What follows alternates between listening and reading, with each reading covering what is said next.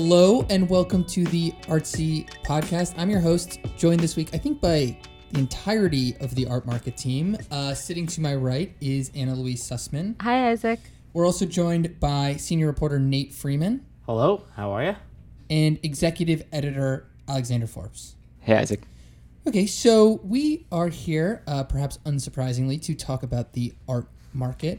We are now 3 months into 2018. There's been a good amount of market activity, a lot of benchmarks we can look at. So I think let's begin maybe with the first big public test of the art market that came so far in 2018, which are the London auctions.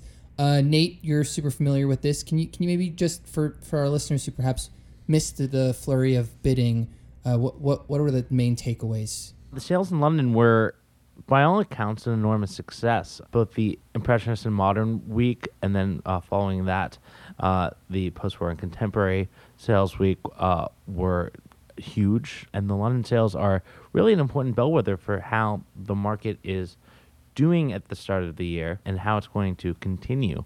During the Impressionist and Modern Week, you had an incredible run of purchases by one art advisory firm.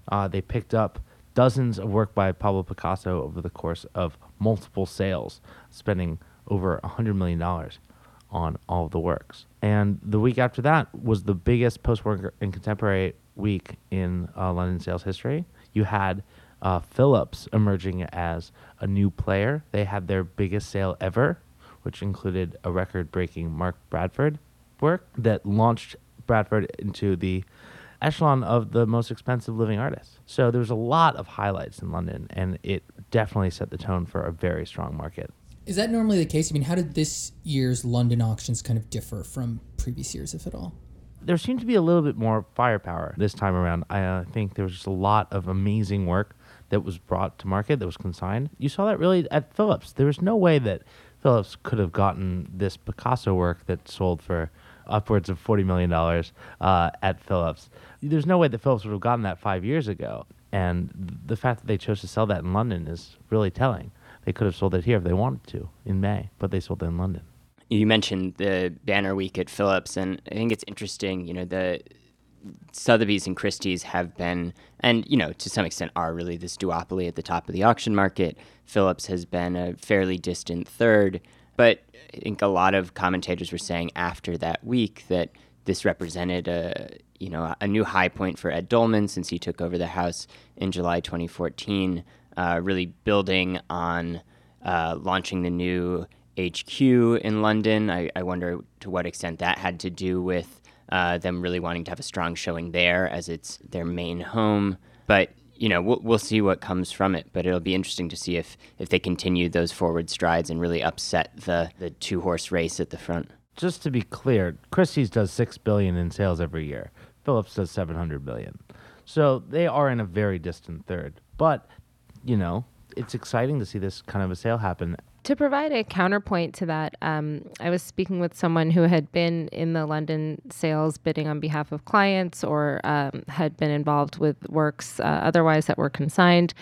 And she was saying, apart from some of the very top-level paintings and sculptures that saw a number of interested bidders for a lot of the works at auction, it was one or at most two bidders, and it seemed like they were just kind of cycling through a lot of the lots. And, a lot of them also had third-party guarantees, and her overall takeaway was that the desperate search for guarantees, which she's saying the houses would call around before the sale and try to get someone to guarantee it, meant that despite being sort of in the upward swing of the cycle, we're feeling somewhat risk-averse. It's an interesting point because it reminds me of what a lot of people were saying back when I was covering some of the auctions last year around the time that Da Vinci was sold. The words managed sale were used a lot, and that was like, maybe, those sparks aren't flying, but, everyone knows that things are going to go relatively well, and it's like, okay, let's just march through this sale kind of periodically. Alex, I'm kind of curious to what extent you think that maybe is the new normal. Like, will we ever, is this sort of what the auction market is going to kind of look like? It's like, oh yeah, we know basically who's going to buy this, or we're sure this will sell, and there's less sparks flying, or there's even the auction houses are picking the lots where they're like, the sparks will fly on this lot and only this lot. Yeah, I think there's this romantic idea that, an auction is this place where people show up and nobody knows what's going to happen, and, things could go for quadruple their estimate or not sell at all. And in large part, and probably to the health of those businesses, that is, receding, at least particularly from the evening sales.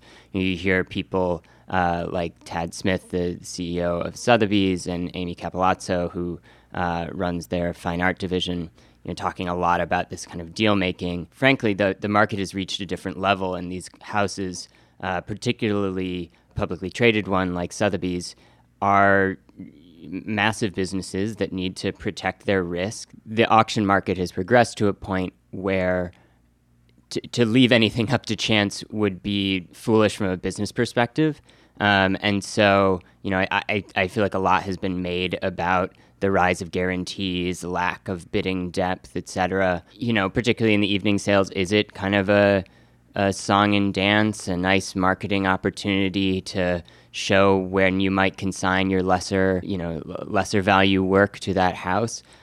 Sure. And are they being careful about how much risk they take on in doing that?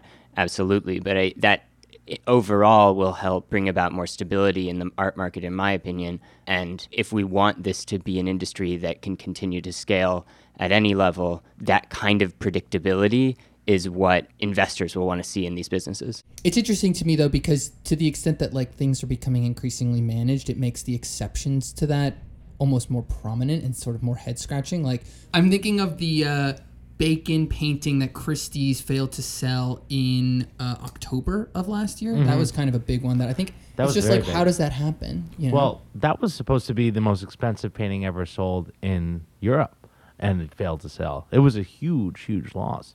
And it's just because there wasn't a buyer that was interested. Christie's thinks that they have a picture that someone will come into the King Street sale room and say, I want that. And if it doesn't happen, it doesn't sell. Right after the Da Vinci sold, you had an enormous loss by Christie's, this Basquiat painting that failed to sell. They had to, take that in and sell it privately if they could. It was a huge loss. Sometimes just the buyers aren't there. Taking a step back from auctions, UBS Art Basel's 2018 art market report was released recently. Nate, you covered that. I mean, what were the sort of big takeaways in your mind? Well, year to year, the art market is up. That hasn't happened since 2014. So after a few years of relative slumps, we have a spurt again. And I think that was to be expected. The auctions have been wildly successful over the past year. It seems that every fair has done relatively well. And so while we're not quite at the heights that we were in 2014, we're going back up again. And I think that was the major takeaway. So what we're looking at is an art market that brought in $63.7 billion in 2017. And that's a rise of 12% over the total in 2016. But, it was a 347-page document. There's a lot to dig into in there. And, one thing I really took away from it was the market is really held up by the top end. And while, dealers who are working with pictures that are above $1 million tend to be doing very, very well, that's kind of eating away at just how the lower part of the market operates. And you see that at auction houses, at galleries, and at fairs. And you see that affecting dealer sales if you look at the breakdown of what galleries are selling by value versus by the volume of sales. So, for example, 74% of transactions by dealers were under $50,000. So, that's a large number of sales that are happening in 2017, but that only accounted for 30% of the value of overall sales. A lot of the value was happening at the higher end of the market. So above 250,000, but from 250,000 to $1 million. So I don't know what you'd call that, kind of middle high end. That was only 5% of sales in 2017, but accounted for 30% of the value. And then when you go, to the very high end, over $1 million, only 2% of the sales that happened were worth more than $1 million, but that accounted for 18% of the value of all sales that dealers brought in. That shift to the high end of the market is definitely impacting smaller and mid-sized galleries because a lot of the costs are the same for those galleries. They have to attend fairs. They maybe have to entertain their collectors. They have rents in similar cities. And so they're bearing a lot of the costs of these, the expenses of keeping their doors open without necessarily making margins, the same way that very high-end dealers are. Yeah, and I mean, one statistic that made me kind of grimace was just this sort of real slowdown in the number of galleries that are opening up.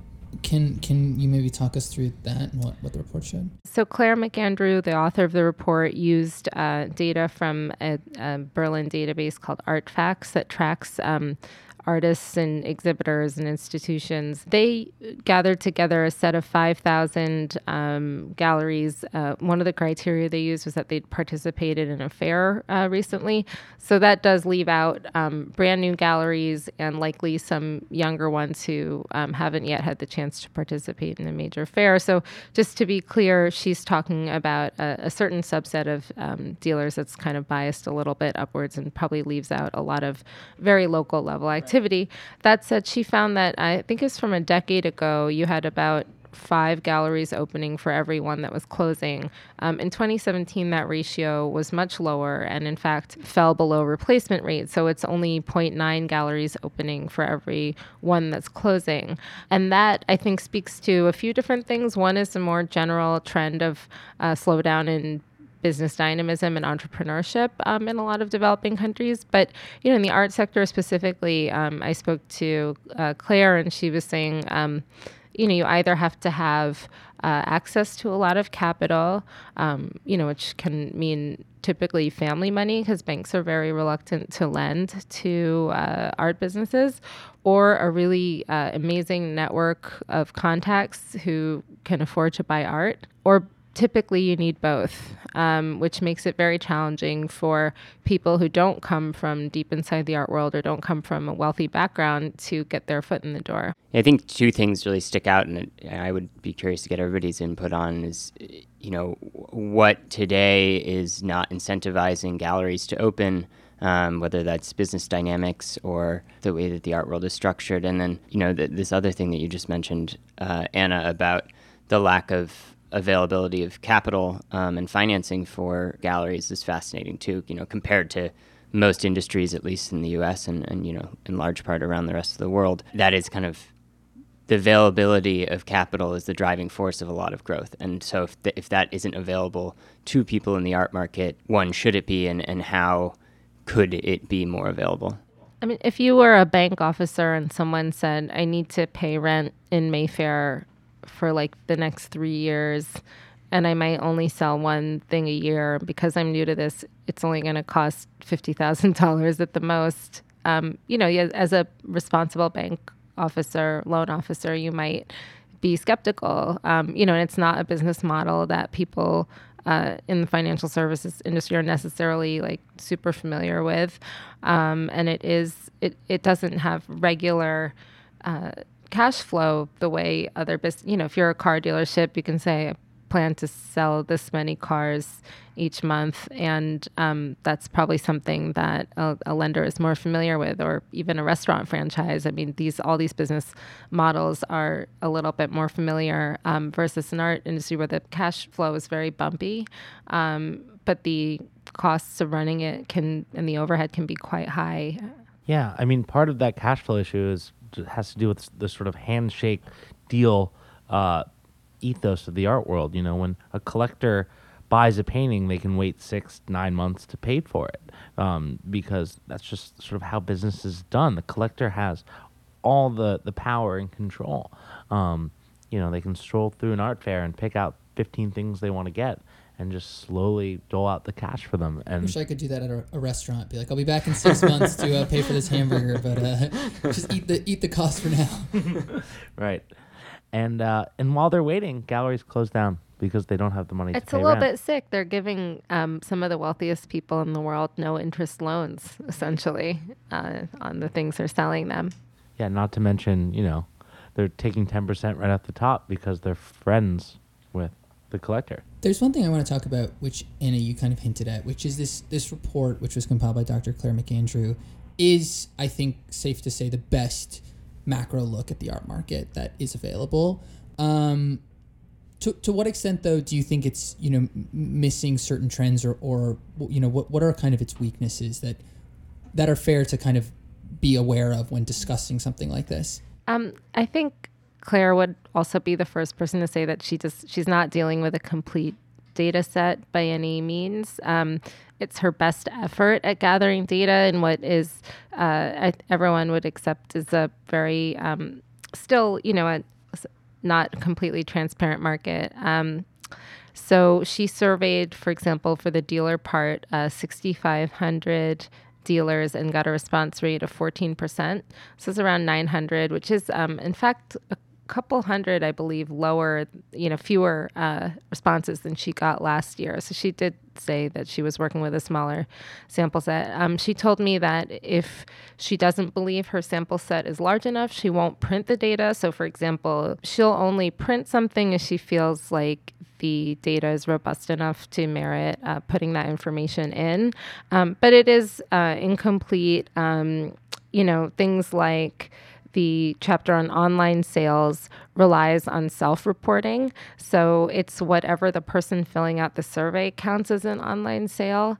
And she tries in the language to specify, if it didn't involve a phone call or an in-person meeting, then it counts as on, if a query came through a website or an email. But, then I said, what if you call to get the credit card information? It's all a little bit vague and relies on self-reporting. And that's one of the, pitfalls of doing any kind of survey. It is interesting when you get into those little hair-splitting moments within the report that said it's a directional look at where the art market is headed more than anything else, and lacking every dealer and every collector being completely transparent about everything they did, which wouldn't happen in any industry, never mind the art market.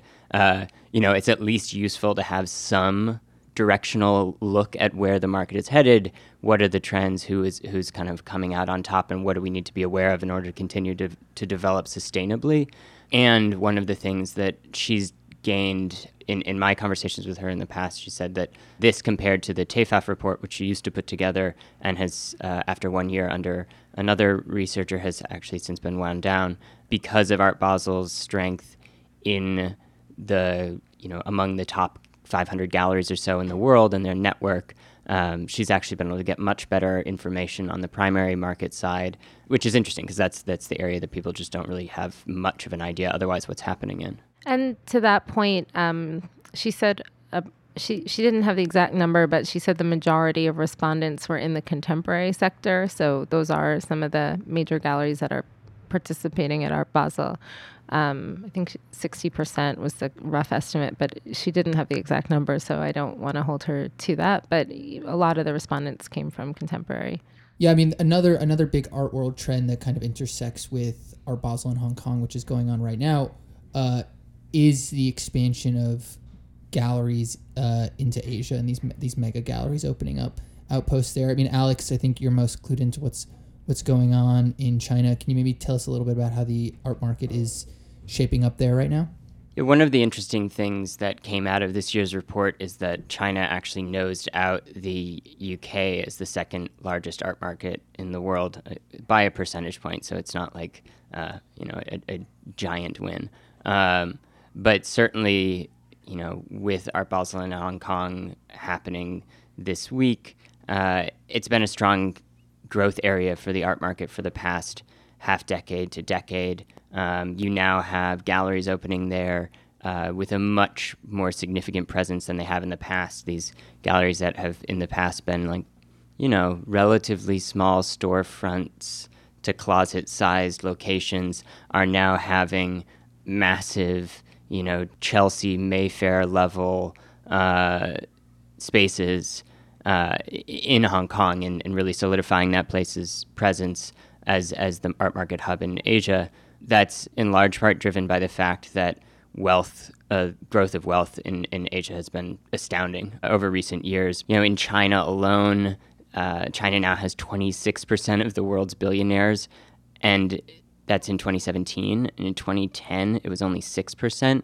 So that gives you an idea of just how quick wealth creation is in that region. Now, it'll be interesting to see in Hong Kong as the sales roll in, to what extent those billionaires are able to get their money outside of the capital controls that have been ever tighter. That was a big topic last year. Now, the really interesting thing to watch, and something I think that the report points to, is not only these current newly minted billionaires, but the next generation that's going to come after those.